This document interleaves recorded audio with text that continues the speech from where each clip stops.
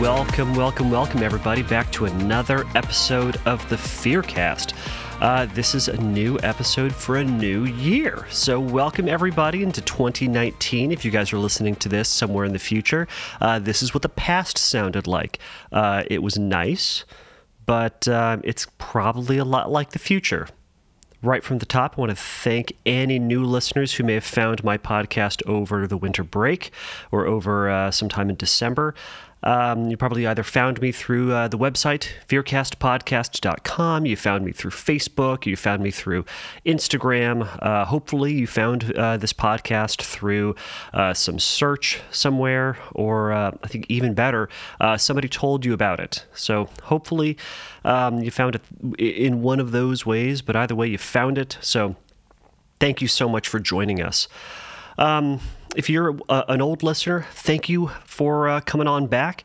I just want to remind you that if you're one of the old listeners or have listened to a couple episodes, please consider going over to iTunes or wherever else you get your podcasts and rate the show. And if you'd like, write a short review about it. You can also give me feedback about how the show is going, or what you'd like to talk about, or where you'd like the show to go. You can send in those questions or feedback or suggestions by going over to fearcastpodcast.com and clicking on the submit a question link there, and all of those will get to me. So sorry for the delay in this new episode.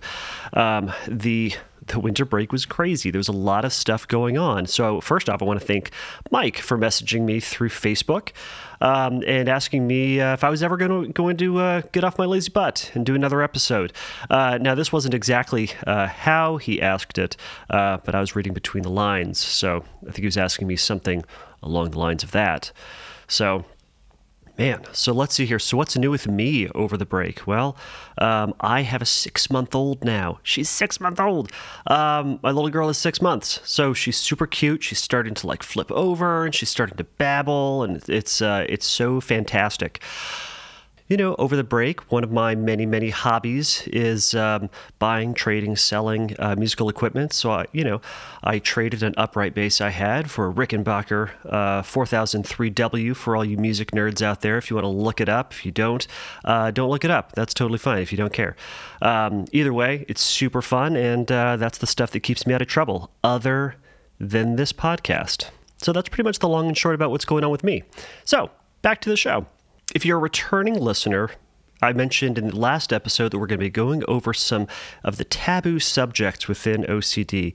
And with this episode, we're going to start out with HOCD. So HOCD, for those of you who are uninitiated, stands for, generally speaking, it's called homosexual OCD, or otherwise known as, more broadly known, it's known as sexual orientation OCD. Now, this is yet again just another manifestation of OCD, of obsessive compulsive disorder. And this follows the same OCD cycle. So what is the OCD cycle? So what we've talked about before is you can think about it as you and I are triggered to our anxieties through things either within us, thoughts, feelings, images, sensations, the stuff that just pop up, or stuff that's on the outside of us. So it can be movies or TV shows or other people. Pretty much anything can trigger these obsessive thoughts. But again, those things are completely neutral. They're just stuff. So what that does is it leads into this obsessive thought, this what if or if then sort of scenario. And generally speaking, this tells us this feared story about what's going to happen to us, or what's true about us, or what's going to happen to those around us. And usually, we don't like that story, so that thought leads into anxiety. Now, we don't like feeling anxiety because it usually feels bad, so we're going to try to do something to get rid of that anxiety, or at the very least, make sure that that story is never going to happen, at least in the way that our brain is saying that it's going to happen. So we're going to try to do a compulsion. Now, the compulsion is anything that you and I are going to try to do to make sure that the story goes away, or at least that we feel better. Now, once we do that thing, either through avoidance or reassurance seeking or ritualistic behavior, then oftentimes we feel better. But the problem is that it reinforces the very nature of this nonsense, silly story that our brain has all of a sudden given us. So that is the OCD cycle in a nutshell. So how does HOCD fit into that? Well, You can kind of think about HOCD as broken up into two main categories. So it's the fear that somebody is going to become gay or that they are already gay and they're going to discover it at some point in the future. Or it's at some point that they're kind of denying this about themselves. So some of the feared thoughts that someone can have if they're afraid that they're going to become gay, they might have the thought, if I watch Brokeback Mountain and I like the movie, I might start to think that I should have a gay relationship.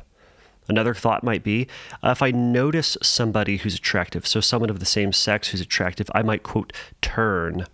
Another thought might be, if I get comfortable with gay thoughts or, quote, gay stuff, I might turn gay. Now, for the thoughts that somebody might already be gay, they might have the thought, last week I noticed that there was a guy that was attractive and I was looking at him for a while. That must mean that I'm gay. Another thought might be, well, I kind of experimented with someone when I was young, kind of playing doctor or something like that, and I didn't stop it immediately, or I didn't stop it at all. So therefore, I must have gay leanings, since I must have been okay with it, so I must ultimately be gay. Another thought about someone who might already be gay, or the fear that you might already be gay, is the thought might be, I like spending more time with my guy friends or my girlfriends. So therefore, I must be gay if I don't want to spend time with opposite sex friends or opposite sex partners. Now again, all of this stuff is just a story.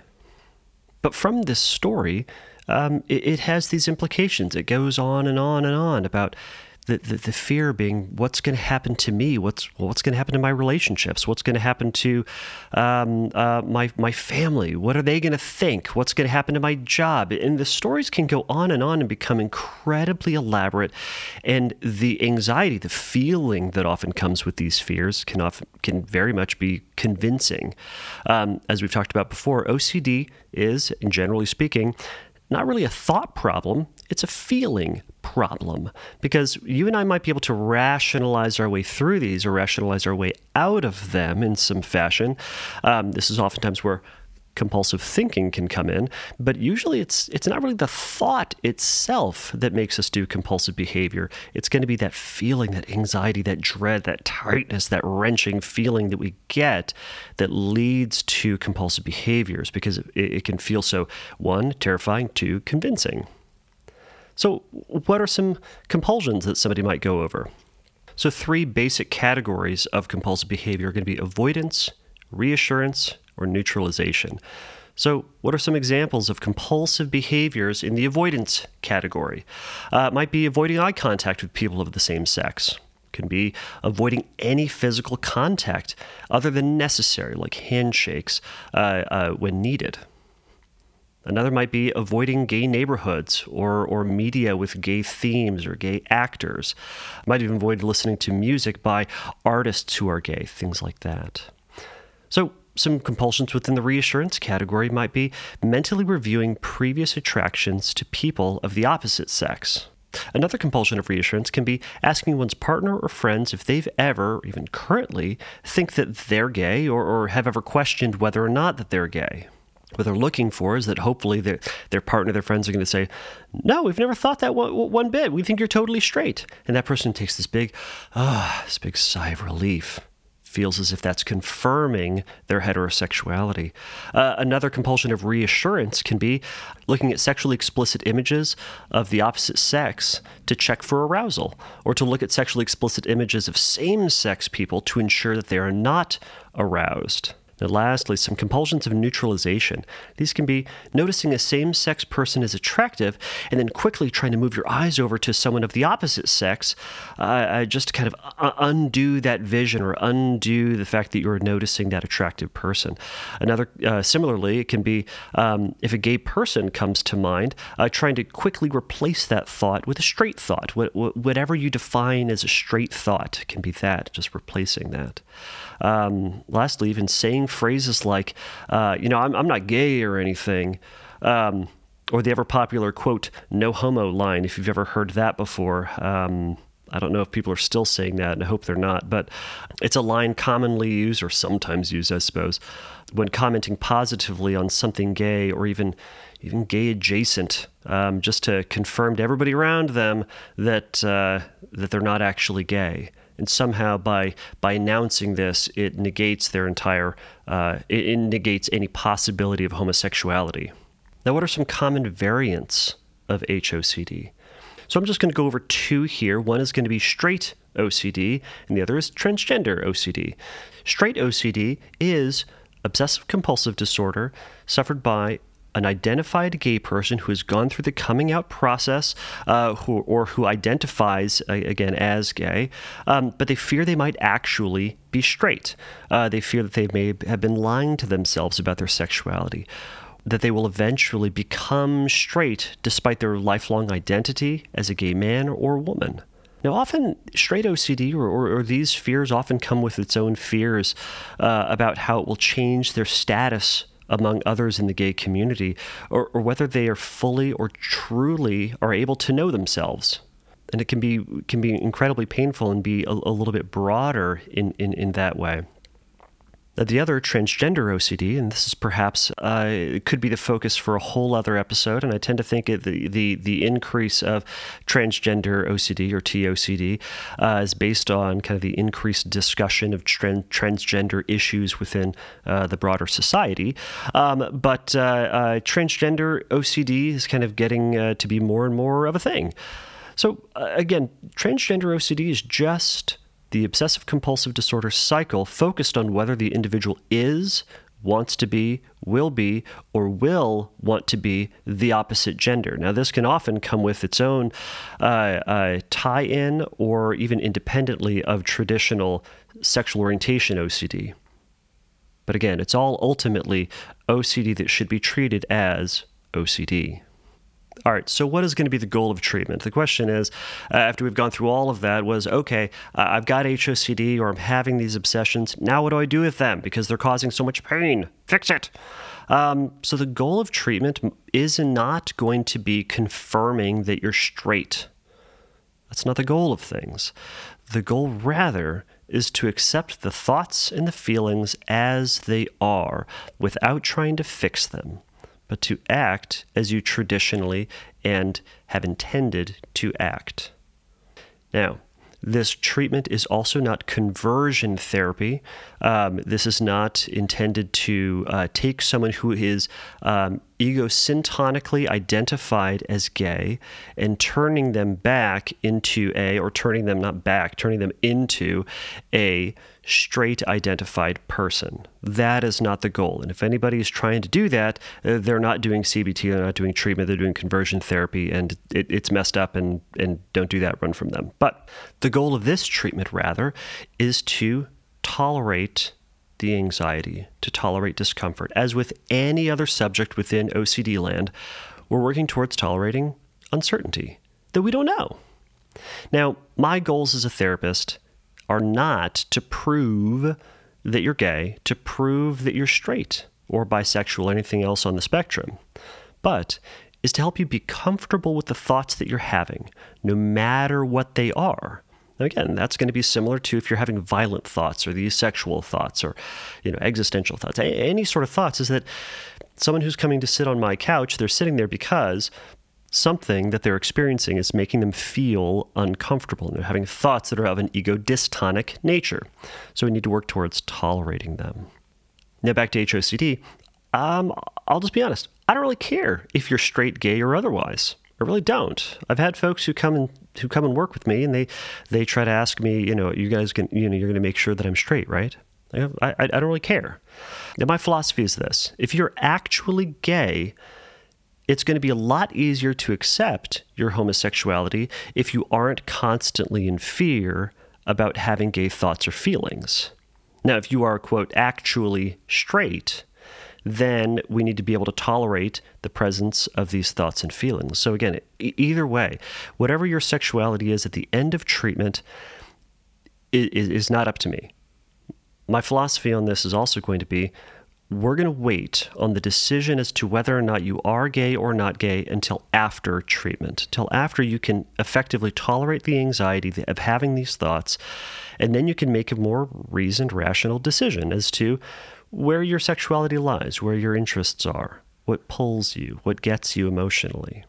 Now, in the course of treatment, some folks sometimes try to resolve themselves to just accepting a category or a title of bisexual and just saying, well, I'm bisexual, which may be true, I suppose, but and to some it would seem like a pretty easy compulsion to do. But ultimately, for a lot of folks who have tried this, it's ultimately not satisfying to the OCD mind, as it's not one of the two firm binaries of straight or gay. Okay, so now that we've gone over the goal of treatment, to no surprise, we're going to do cognitive behavioral therapy, exposure and response prevention, and acceptance and mindfulness with this. Weird, right? Okay, so CBT, cognitive behavioral therapy, this is going to be where we're going to start to challenge the legitimacy of the thoughts and challenging the distorted thoughts and trying to provide a more balanced view of the thoughts that you're having, taking yourself, your history, what you can know about yourself, maybe about homosexuality in general, into account to challenge some of these irrational, distorted, exaggerated, minimized sort of thoughts. Now, when you're doing cognitive restructuring with a therapist, you're not trying to get to a firm, factual, and all-encompassing counterstatement to combat that, because that would ultimately be a compulsion. And this whole process can be compulsive in nature, because it feels like through cognitive restructuring that you're just coming up with a better, more solid, more firm reassurance that you're straight. What it can do, however, is to provide a firmer grounding for exposures and acceptance down the line. Again, this is not reassurance. We're not necessarily getting to the fact that you are straight or that you are never going to be gay, things like that. But we're looking for statements about yourself that are generally true. We're going to be considering generally true statements to make a decent argument against your initial feared thought. Some of the things to take into account might be, historically, I've been attracted to the opposite sex. That may be true. It doesn't say always, it doesn't say never, it just says, well, historically this has been true. Notice it also doesn't predict the future. Another might be, I've had this fear, these thoughts for years, but I've never actually followed up on this action. That may also be true. You might also say that regarding the feeling that my, quote, attraction to this other person, attraction to a same-sex person, is inconsistent with my usual and general attraction to the opposite sex, and is usually more consistent with actually fear and uneasiness. So not the butterfly's excitement that you would get with the opposite sex, but more fear and discomfort. Lastly, you might also notice one of the facts that simply noticing a same-sex person as attractive is not the same as being gay. Now, all of these things we can say. We can say them as fervently as we want to, and we can agree with each one of those statements, but the problem is going to come is that sexuality is on a spectrum, and even regardless of the spectrum, is that even if we came up with, and perhaps you've noticed this, a great compulsion or a great reassurance, it doesn't matter, because your brain is always going to provide you with another what if or another yeah but statement, and just keep that argument going. And furthermore, despite all of these statements towards your history, towards who you historically have been, and what your intentions have been, and what your attractions have historically felt like, all of that stuff, we also have to recognize within this is that we can't predict the future. We have no idea what's going to happen, and you can't be certain that you will never, ever, ever, ever, ever, quote, become gay or realize that you're gay or come to the realization that you have always been gay or that you were gay then in the future, even though you were in the past, or whatever the case may be. It's that we don't know what the future is going to hold. It's possible that you, quote, are gay, or that you could become or discover that you're gay, or fluctuate somewhere along the LGBT spectrum at some point in your life. It's possible. Because neither one of us can predict the future. It's also possible that I get struck by lightning tomorrow. Could happen. It's also very possible that I could get into a horrific car accident tomorrow. Could also happen.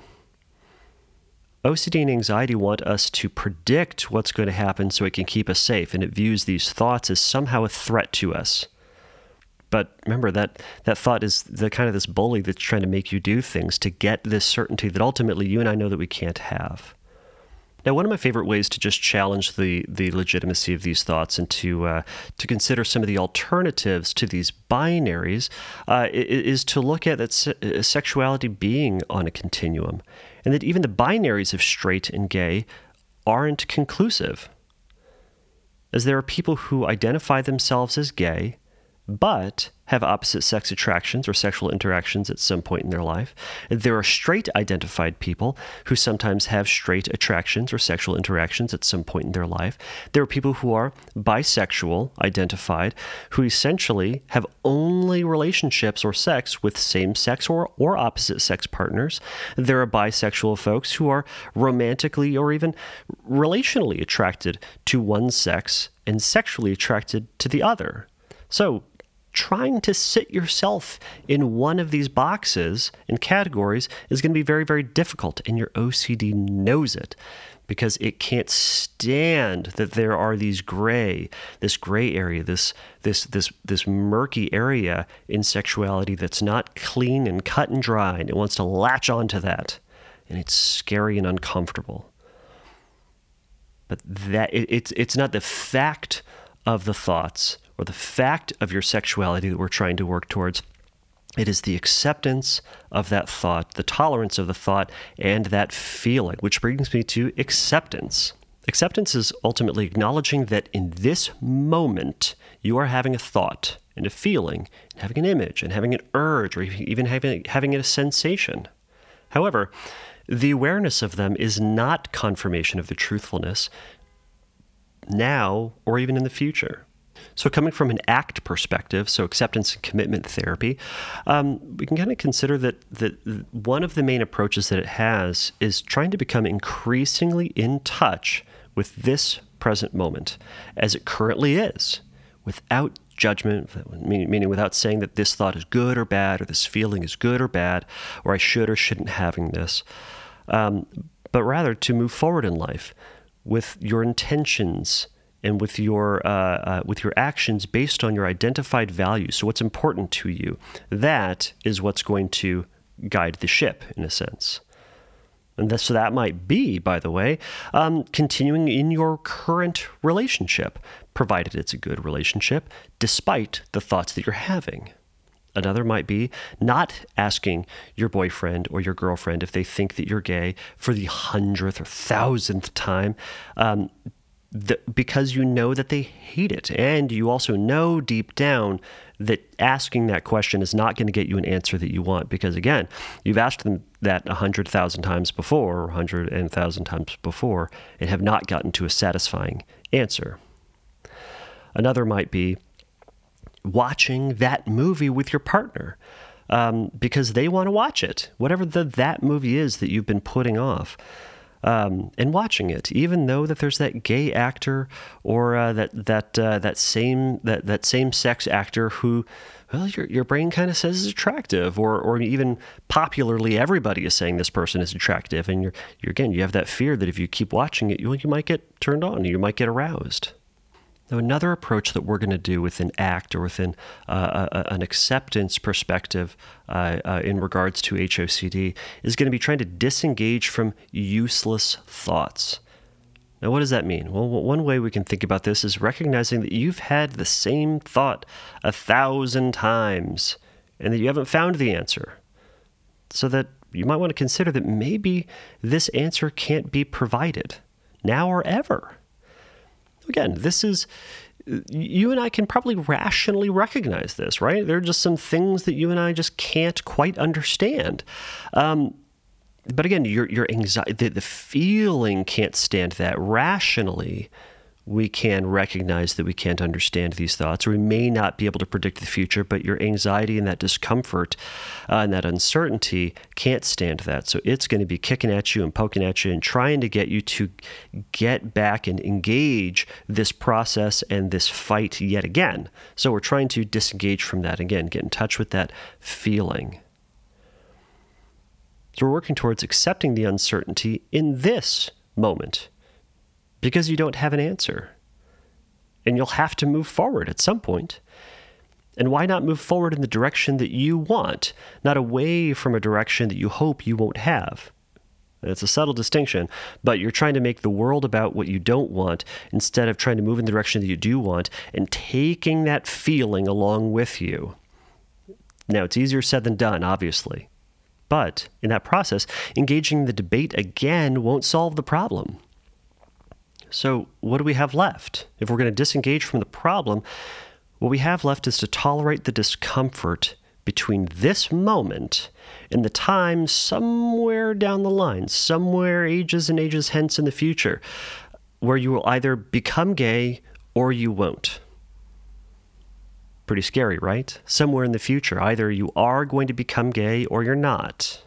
Or you are going to become straight, or realize that you're straight, or become straight. Pick the language or the verbiage that you'd like. But it's either going to happen or it's not. But that's the future stuff. Remember, we can't control that. We have no idea what's going to happen. But we can only control and respond and affect this moment. So what are you going to do right now? Get back into that fight that you've done a billion times before? Or move forward with something else that perhaps is more meaningful to you, at least for right now? Something to consider. All right, so we've talked about that. We've talked about cognitive restructuring pieces. We've talked a little bit about acceptance piece now. What a lot of you folks have been reading about online is going to be exposures. So exposure and response prevention. There are two parts to it, exposure and response prevention. So the exposure part is getting closer and closer to your fears or exposing yourself to the fear. Response prevention is pulling back from anything that would reduce the anxiety, help you to nullify it, help you to avoid that feeling and that discomfort. So in short, resisting compulsions. So doing the thing that you're afraid of, not doing compulsions. All right. The goal of ERP is to try to reduce the anxiety and reduce the subjective experience of anxiety. So reduce kind of that awful feeling. Make sure that you're feeling not as bad. Now, this is different from ACT because ACT's goal isn't to feel better, but rather to increase your willingness to feel uncomfortable stuff. Subtle difference, right? So ERP's goal, to feel better. ACT's goal is to feel any level of discomfort, to be open to whatever may come at any time. Now, a fun side effect of ACT or acceptance is going to be, sometimes is going to be a reduction of anxiety, but it doesn't mean that it's always going to happen or is always going to go down as much as we would like it to be. Doing ERP is going to be a kind of an involved process, and it can be very quick, it can be very long, but it's going to be focused on doing the things that you have historically been putting off or avoiding, and engaging things that make you feel uncomfortable. Now again, we're staring that fear in the face. If you're afraid that if you watch that movie and you watch it long enough, or man, if you watch that movie and you like it, must mean that you're gay, then you're exposing yourself to the lion's den. You're saying, all right, bring it on. If it's true, if it's going to happen, let's make it happen. Scary, right? Of course it is. Of course it's scary. So what we're trying to do then is we're going to go into it slow. Now, some examples, again, of some exposures that one might do are going to be, as I mentioned, watching TV shows with attractive people on it. It might be watching movies with gay content on it. It might be going to lunch at a restaurant in a gay neighborhood. It might be, as I mentioned earlier, listening to music by gay artists or artists supportive of or associated with the gay community.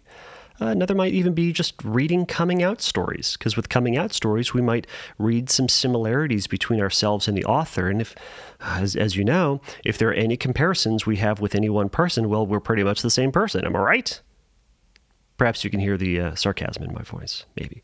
But by reading those stories, it's going to feel uncomfortable because we're kind of putting ourselves in the mindset of a coming out story and seeing ourselves in it, and it's scary. But if you were to read that story, or if you were to have lunch at that restaurant, or listen to that music over and over and over again, pretty soon it's going to become pretty boring. That's the goal, is to become bored with this stuff. And again, we're calling anxiety's bluff. You're either going to become gay or you're not. But we'll see, right? It's going to come down the line or it's not. All right. One of the ways that we do this is by starting small. Now, if you're working with a therapist, you can talk with them about how to start building your hierarchy. There are a number of great OCD books out there that talk about, that have worksheets in it that will help you to build a hierarchy for yourself. But one simple way is to think about what's one thing that you've been putting off, a small thing. Don't go for the biggest thing on your list. What's a small thing that you've been putting off that you could do today? And do that. And you're going to go into it and you're going to feel uncomfortable and you're going to be scared. You're going to be worried about it, but feel the feeling. Bring on all those feelings. Feel what that's like. And again, as you continue to push through it, notice what it's like and notice your thoughts. Notice the sensations. But ultimately and most importantly, stay there and resist that urge to do a compulsion, to undo it, to avoid it, to neutralize it, to undermine it. Eventually, typically speaking, that anxiety, that discomfort is going to come down. So again, doing a feared act and resisting a compulsion to get certainty that you're going to be straight or that you won't turn gay, and make space in that moment for whatever feelings come up. Whatever feelings may come up. So I want you to think about one thing that you could do that would be a perceived risk, that would be scary for you, to consider whether or not you'd be willing to try that thing, to watch that movie, to listen to that song, to go to that place, to talk to that person, to shake that person's hand, to give that person a hug. If you're willing to do it, give it a try and notice what that's like. Now, in the course of doing exposures, some folks will often notice something called a backdoor spike. So if you've never heard about a backdoor spike, what this is as you're doing exposures, as we're expecting the subjective anxiety, the discomfort that comes with quote gay thoughts or gay stuff is going to start coming down. Now, as it starts to come down, you'll start to feel more comfortable around gay topics, talking about gay stuff, and it's going to feel pretty boring again. But then OCD, in natural, typical, predictable OCD fashion, is going to pop right up and it's going to say, see, now you're gay, or now you're becoming gay because you're comfortable with gay stuff. Because don't you know, gay folks are comfortable with gay thoughts. Now you're comfortable with gay thoughts. Before, you were uncomfortable with gay stuff, and that was kind of confirmation that you were straight. So that felt pretty good because at the very least, you knew you were uncomfortable, but now you're comfortable. What does that say about you? You're either, again, becoming gay, or you're closer to being gay than you were before, or that you're realizing who you truly are, or you're just on the cusp of doing something gay. Now, again, this is a backdoor spike that you should expect at some point, and it's no big deal. It is yet another OCD thought and another gambit that OCD is trying to do to suck you back into that argument. But you're smarter than that, right? You're going to use your big old brain to acknowledge that that's a thought, like all the other ones. It's not something to be worried about. It's there. And again, maybe we'll see if it's true. If it's saying that I am gay, cool. Well, we'll see where it goes. Now, as you do exposures, something you might also notice is you're going to notice your groinal sensations. And we've talked a little bit about these before. I think we've talked about these before on previous episodes, but groinal sensations, perhaps it's self-explanatory in the name of it, but it's the sensations of genital arousal in your groin. So now, in what sometimes happens is people will do these exposures. They'll start to notice their groinal sensation, which again is to be expected because if we're thinking about sexy time things, we're going to be thinking about our groin. That's kind of what happens. When we start thinking about sexual things, we start thinking about the places in our body, our erogenous zones that start to experience or that are kind of designed to experience sexual pleasure. So for most of us, it's going to be our groin. Now, when those feelings come up, it's not something we need to run from, hide from, undo, make sure that we don't get them, but to accept that sometimes we have them. Sometimes we feel arousal, but again, it's not the end of the world. It's not something that's going to kill you or make be confirmation that you are, in fact, gay. but something that you're just kind of feeling. One of my favorite examples of this is, and I know this will be male-centric, but for men, if you're listening to this, you'll probably acknowledge that this is true as well. Is that as you were, going through junior high, high school, college, afterward, or at some point in your life, you experienced the dreaded NRB, the no reason boner. It's the one that just kind of shows up. It's awkward. It's uncomfortable, but it's there, and it's not like something that you were engaging in or looking at something that was explicitly sexual or uniquely sexual, at least to you, but was just your body's natural reaction. Now, your brain then doesn't latch onto that and say, "Oh, well, see, you had an erection in third period math. Well, it must mean that you are turned on by or sexually attracted to." I don't know, mathematics. There's just something about division that seems to turn you on. Like, you're not jumping to that conclusion. But if you happen to notice any tingling sensation at all in your body with HOCD, it latches onto it and says, see, that's confirmation right there. And the other part is, if you were to think about any part of your body for any amount of time, you just think about your left foot. Think about that for a moment. Just turn your attention towards there. What do you feel? What's there? Tingling? Do you feel your shoe on your foot? Is it hot? Is it tight? Do you feel anything different there that you perhaps didn't notice before? And likely you do, because you're turning your attention towards it. Your body is taking in all this physical or sensing input all the time, and your brain can't focus on all of it all the time, or you can't bring it up to your awareness. But when we turn our attention to it, man, we're going to start to feel it. The same is in our groin. All right, I think I've said enough about that. All right, so another element of ERP, another typical one is going to be doing imaginal exposures. So imaginal exposures or cognitive exposures or scripting, more commonly known as scripting, is going to be an exercise where you write out a story of your biggest fear. Now, there are plenty of other blogs out there that are going to talk about how to do these. And again, if you're working with a therapist, you can talk with them about how these work. But these can be really fantastic, and especially for folks who are hesitant to engage in looking at sexually explicit images or watching pornography as exposure. This can be a great way to still get to that same, or to still make a lot of progress without having to engage in that. Either looking at sexually explicit images or pornography is going to disagree with a moral or religious belief you might have, which again is totally fine. You are not required to watch pornography in order to make progress with HOCD. Don't let any other therapist convince you otherwise. So what I want to do for the rest of this episode, instead of addressing a question, is I want to actually lead you into a guided meditation that's not a textbook script, but and nor is it necessarily a guided meditation as a traditional means, but is something that is going to help you to engage in a thought and engage in a feeling. Now, the goal of this guided meditation is to allow for various images and physical sensations to be present in your mind and your body without fighting them, without attempting to change them or turn them into something else.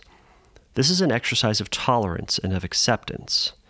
Now, you may not be willing to follow through with the whole thing, and that's totally fine, but follow through it as much as you can and as much as you're willing to do. Now, please know, I got to put this caveat on there, follow this exercise at your own risk and only do it in a safe environment. So I'm going to start by asking you to close your eyes. So no closing your eyes while driving and then crashing, then blaming it on a silly podcast, okay? Be smarter than that. Okay, but and if you aren't ready or you find it just way too stinking triggering, perhaps you can pause it. Perhaps you can go over it later with your therapist. But for those who might be ready to give it a try, follow through with it. It might be kind of fun. All right, so I'm just going to try to turn on a little music. We're going to see how this works. All right, maybe not that music. Maybe something else. Okay. All right, so if you're able to, I want you to close your eyes. I want you to focus your attention on your breath. Take 3 deep breaths in through your mouth and out through your nose. Notice the sensation of your breath going in with your chest expanding, and then notice the sensations of the air as you exhale through your nose. Turn your attention towards those sensations. Now, if you notice a thought coming in and trying to take your attention away from that breath, gently acknowledge that thought. I want you to let that thought just move on by without grabbing onto it.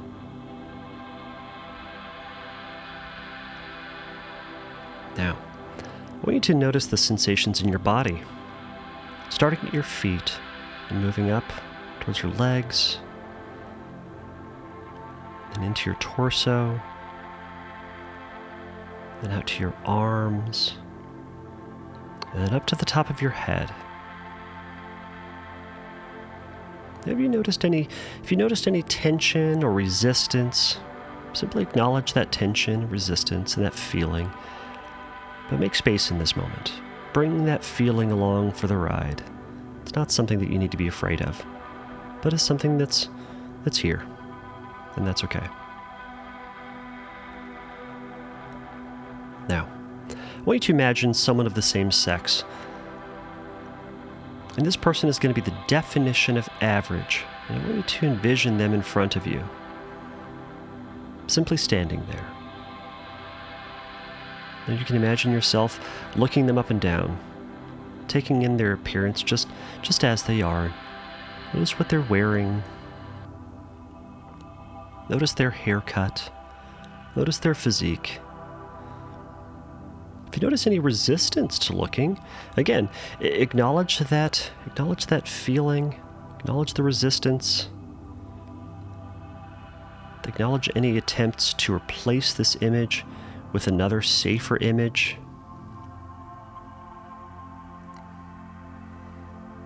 Acknowledge the desire to run away from it, but let it slip by. Let it slip by as you continue to hold on to the image of this person.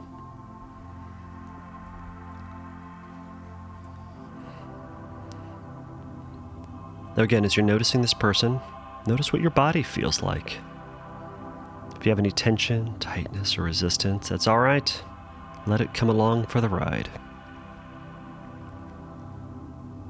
Now, if you notice an article of clothing that this person is wearing that you like, either verbally or mentally acknowledge it to them, as if they're in the room with you. Say, I really like that shirt. Great shoes. It's a beautiful necklace. Notice what that felt like to give this person a compliment, this same-sex person a compliment. Remember, take that feeling along for the ride. It's okay.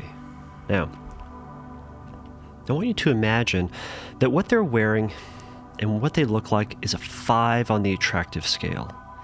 Remember, they're completely average. Now, I want you to increase that, change it to a 7. So increase it. Now, notice what's different. Look them up and down again. Notice what they're wearing. Notice what they look like.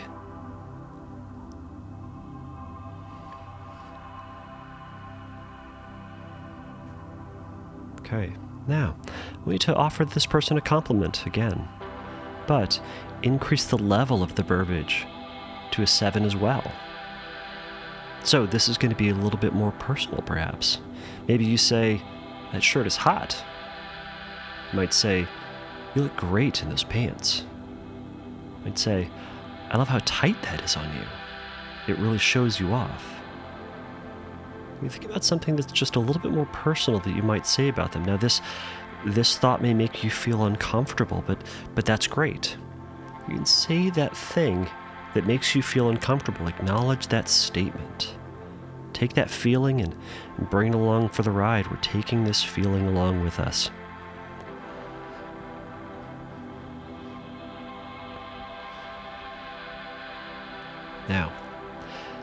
Now, I want you to take the clothing options and their appearance up to a 9.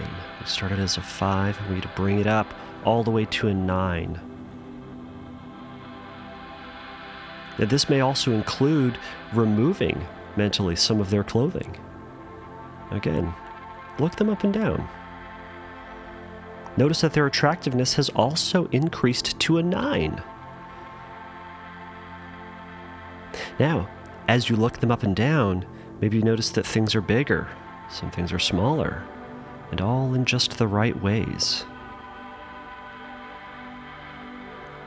Okay. Now I want you to focus on a part of their body that makes you feel moderately nervous to look at. Remember, they're a 9. I want you to focus in. Imagine zooming in on that body part. Focus on it. Intentionally look there. Now, there's no right body part for you to be looking at, but think of one that you are moderately hesitant to look at. Now, as you hold that image in mind, I want you to notice your own body. What do you feel? Welcome that feeling. Are you noticing your heart racing? Are you noticing your groinal sensations? Are you noticing any other intrusive thoughts saying you shouldn't look? Are you noticing your anxiety trying to judge what you're feeling, or that you should or shouldn't have those feelings? Notice all of them, and let all those thoughts just slip on by. They aren't the topic of focus. Gently redirect your attention, redirect yourself back to this gorgeous, sexy, homoerotic image that's in front of you.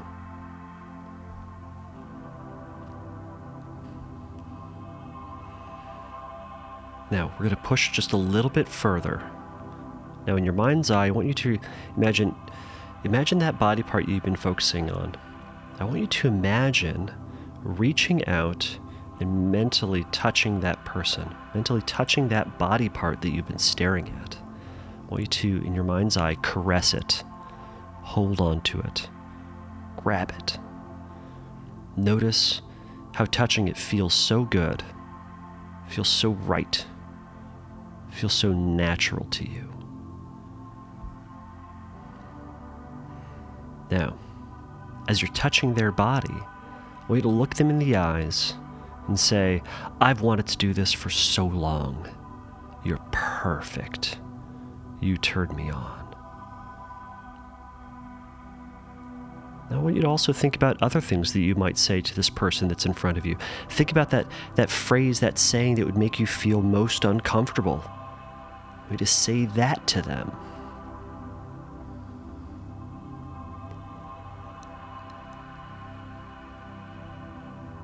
Now, as you're holding on to this image, and holding on to this feeling, now I want you to intentionally turn your focus as well to your groin.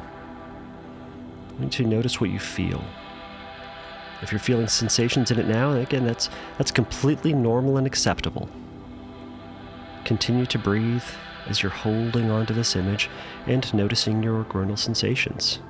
So don't try to fight it or avoid it. Lastly, as you're focusing on your groin, I want you to perform 10 Kegel exercises. So when I say go, I want you to tense the muscles in your groin as if you were trying to stop yourself from urinating as you inhale, and then relax those muscles as you exhale. So, inhale, 1, 2,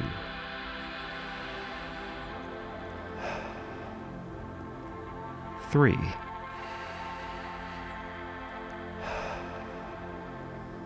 4,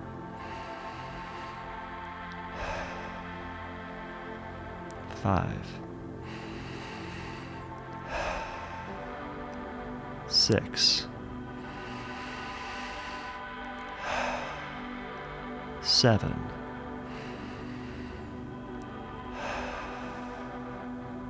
8,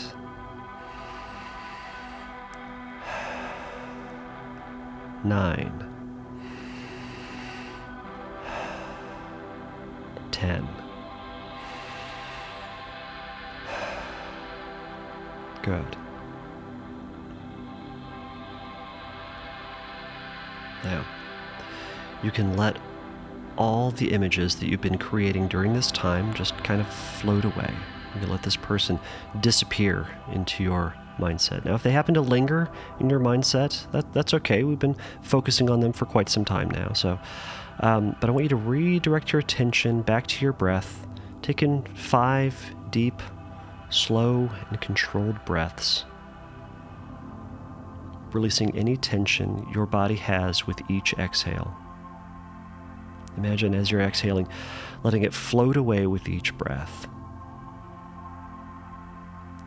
When you're ready, you can open your eyes.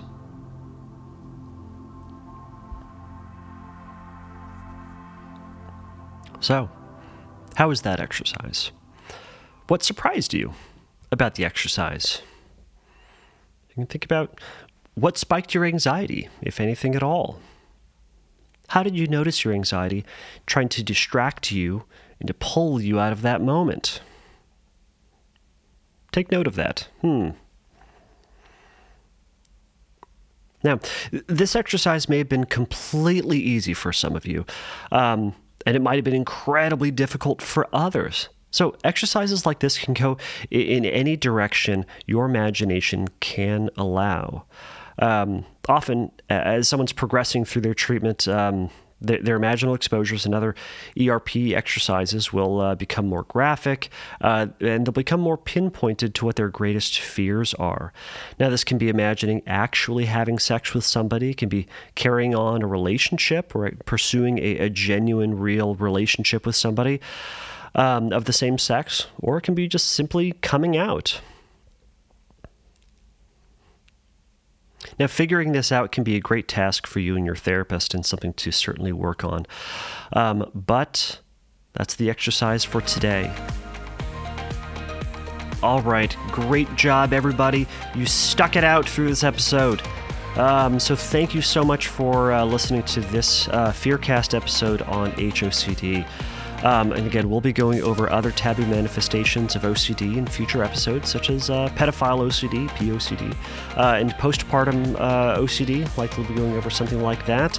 But I would love to hear your HOCD-specific questions for a future episode. Now, please remember that there is no wrong or bad or off-topic question. You can ask me anything.